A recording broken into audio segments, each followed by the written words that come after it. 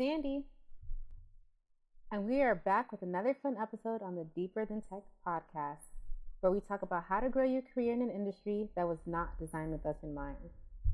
Today's topic is how to become super intentional with your goals. So we'll be diving deep into this topic, but before we do so, if you're loving our podcast so far, we'd appreciate it if you share with a friend or coworker, and you can also tag us on your social media and let us know that you're actively listening. About your goals, setting goals, achieving goals, and importance of goal setting. It's important that we as software engineers have goals each year so that we're making progress on our professional development, and doing so will help to make sure that we're keeping up with the latest technologies and having opportunities for professional and personal growth in our careers. So Samantha, what is your take on setting intentional goals? Did you set them early on in your career? Did you find them helpful? I think goals are definitely helpful for any stage of your career. Definitely at the beginning of your career, knowing like which direction that you want to go, but still having very loose goals. So that way, if you do pivot, it won't be like earth shattering. So I know that for my career, I definitely want to be like a strong front end engineer. But lately, I've been thinking about going to the back end because I feel like I have accomplished a lot on the front end. So at first, it's a huge shock to me that I was like, oh, I'm thinking about going to the back end. But if you just have goals, very loose goals that you could accomplish, I think that'd be good. Yeah, I 100% agree. I feel like sometimes when we're having our goals, we can kind of be too broad. And when you're not specific enough, it's hard to make progress in that area. So definitely when you are having a goal, like Samantha's goal, becoming a better front-end engineer, you should be specific so you can make progress towards whatever you set out to achieve. Yeah, I think Aisha, did you have any especially take when you're on just learning, the importance of setting intentional goals? Because like while you're learning, beneficial in your career, that you have goals. You're setting the goal of like, okay, I'm going to learn JavaScript. How am I going to learn JavaScript? I'm going to use this platform, and build this project. And then that's how you'll know that, okay, I completed the learn JavaScript. I can move on to the next one. So I think just like Samantha and you said, it needs to be specific. It needs to be something that you can actually achieve. Like, for example, one of my goals for this year is to get better at testing React applications. And so one of my goals is to improve the code coverage in at least 3 or 4 apps by the end of the year. Pretty actionable goal. I can definitely do it. It's just 3. I set the bar pretty low. But it's definitely something that I can do. I don't feel like it's out of my reach, and it will help me to become more technically proficient.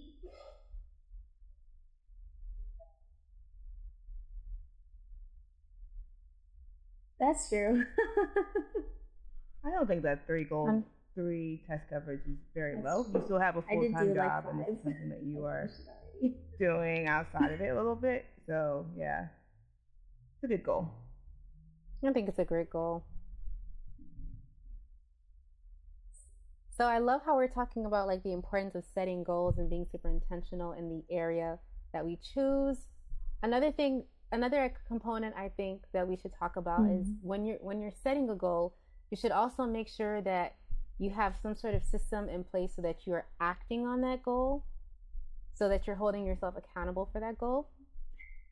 And I wanted to talk about, are there any systems that you all use or would recommend? One system or method rather that I've thought of, that was introduced to me, was the SMART method. That stands for having like S, SMART, M, measurable, A, actionable, or I think, assignable, R, realistic, and T, time bound. So like you mentioned, if you have a goal of learning JavaScript, it can be hard to achieve that goal because all you said is, I want to learn JavaScript. You didn't put a time limit on it. You didn't say, I want to learn it by, August of 2021. You said, I just want to learn JavaScript. So there's no deadline.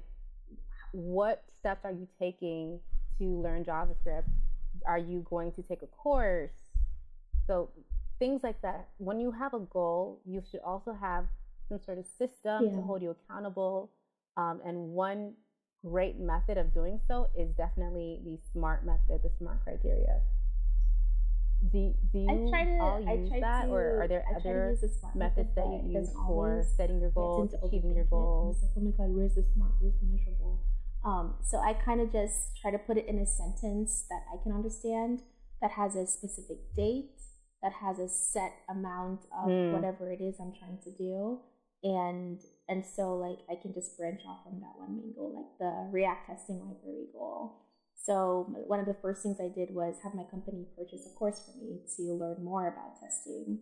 And then I said, okay, got that course, let me try to implement those principles into at least one of our applications. So I think it's just like try to use the SMART method to set a time limit, because I find that whenever I say I want to do X by the end of the day, it typically gets done instead of just saying I want to do X.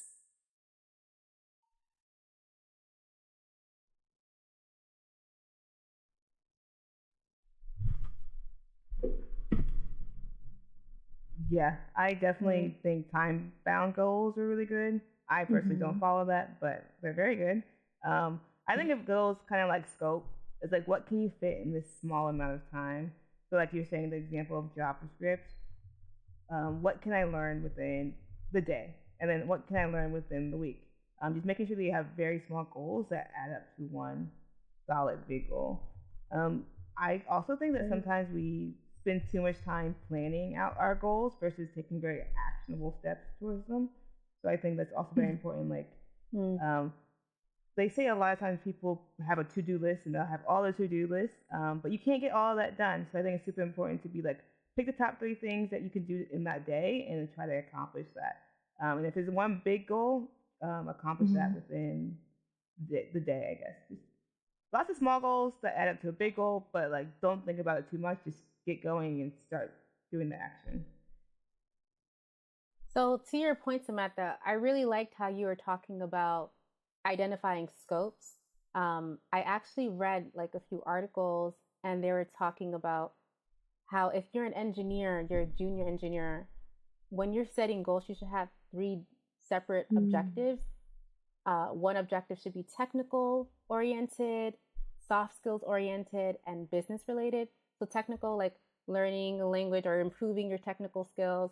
Soft skills, like collaborating or like pushing back on your decision or saying your decision, because that's another thing engineers have to do. You have to stand up for yourself, why you think you're right, and business related.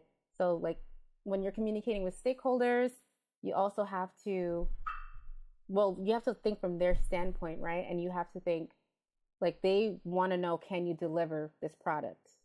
Not how do you do it, but can you deliver it? So I know for me, starting out my job and thinking about these goals was kind of hard to identify, the scope, whether it's technical, soft skills, business related. Did any of you have that similar issue? If so, how did you tackle that? Or did you just like zone in on technical because you feel like early in your career as a junior developer, I know for while me, all those in my soft first skills is year important, at business my related job, is one of important, my first technical is what you goals should was to aim to achieve and what did strengthen I write? first. I wrote something about like have a clear understanding of the products that we support. So when you start a new job, it's very difficult. It can be very difficult to understand everything that's going on in the code base because so much is going on, and then not just understanding the code, but understanding the business needs behind the code. So we're all supporting products that do something for our customers or external customers. Why is that? What do the variables look like? Why are the variables these way? So like one of my first goals was to just understand what the business does, why we do the things we do, and that took me a whole year. And so now I feel like now that I understand what the business is doing, I can focus more on the technical side of things. Okay, how can I support the code base so I can contribute to what the business is doing for our clients. Okay.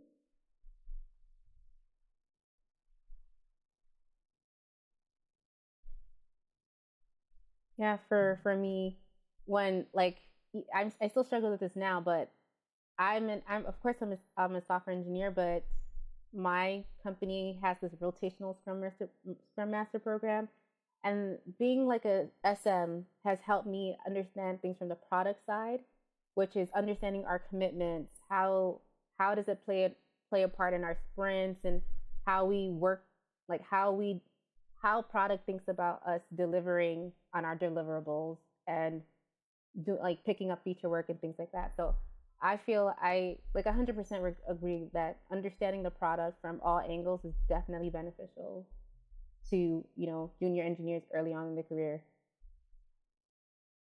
And I also wanted to ask, like, are there any other criteria you use?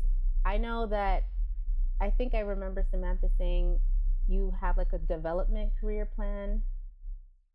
I personally don't use a career development plan. I use like the SMART criteria, but if you could speak on that, I think that'd be very helpful. I think that's a great action plan. Yeah, so at work we I don't think that was me. I think it was development plans, and a part of the development plan is creating SMART goals.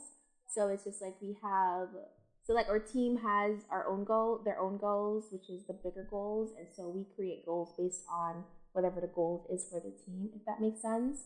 But we can also create personal goals that we want for our career. So let's say right now I'm a level 1 engineer and I want to start planning to be a level 2 engineer.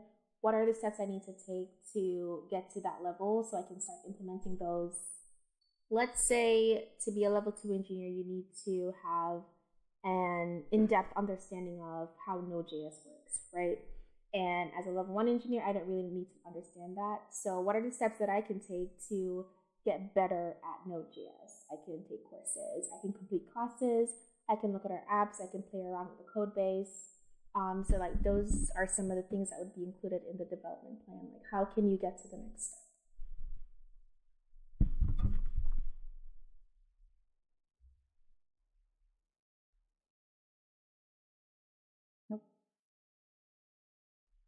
And so, like Kadesha mentioned, when you're setting goals, you want to think about how do you want to get to that next step.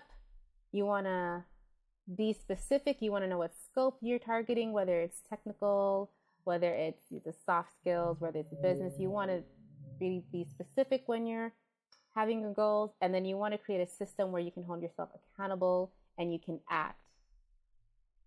It's incredibly important to set intentional goals, such as ways you can do that is using the SMART method. It helps us monitor our progress and improve in areas where we fall short. So if that's getting that promotion, that's getting a better, deeper understanding of the technologies you use, you have to make that goal. You got to write down those actions, and you got to plan on how to get from A to B. Change your lifestyle, put together a plan, and take action. So thank you so much for listening to another episode on the Deeper Than Tech podcast. Don't forget to share with a friend or a coworker and leave us a review. Until next time. Bye.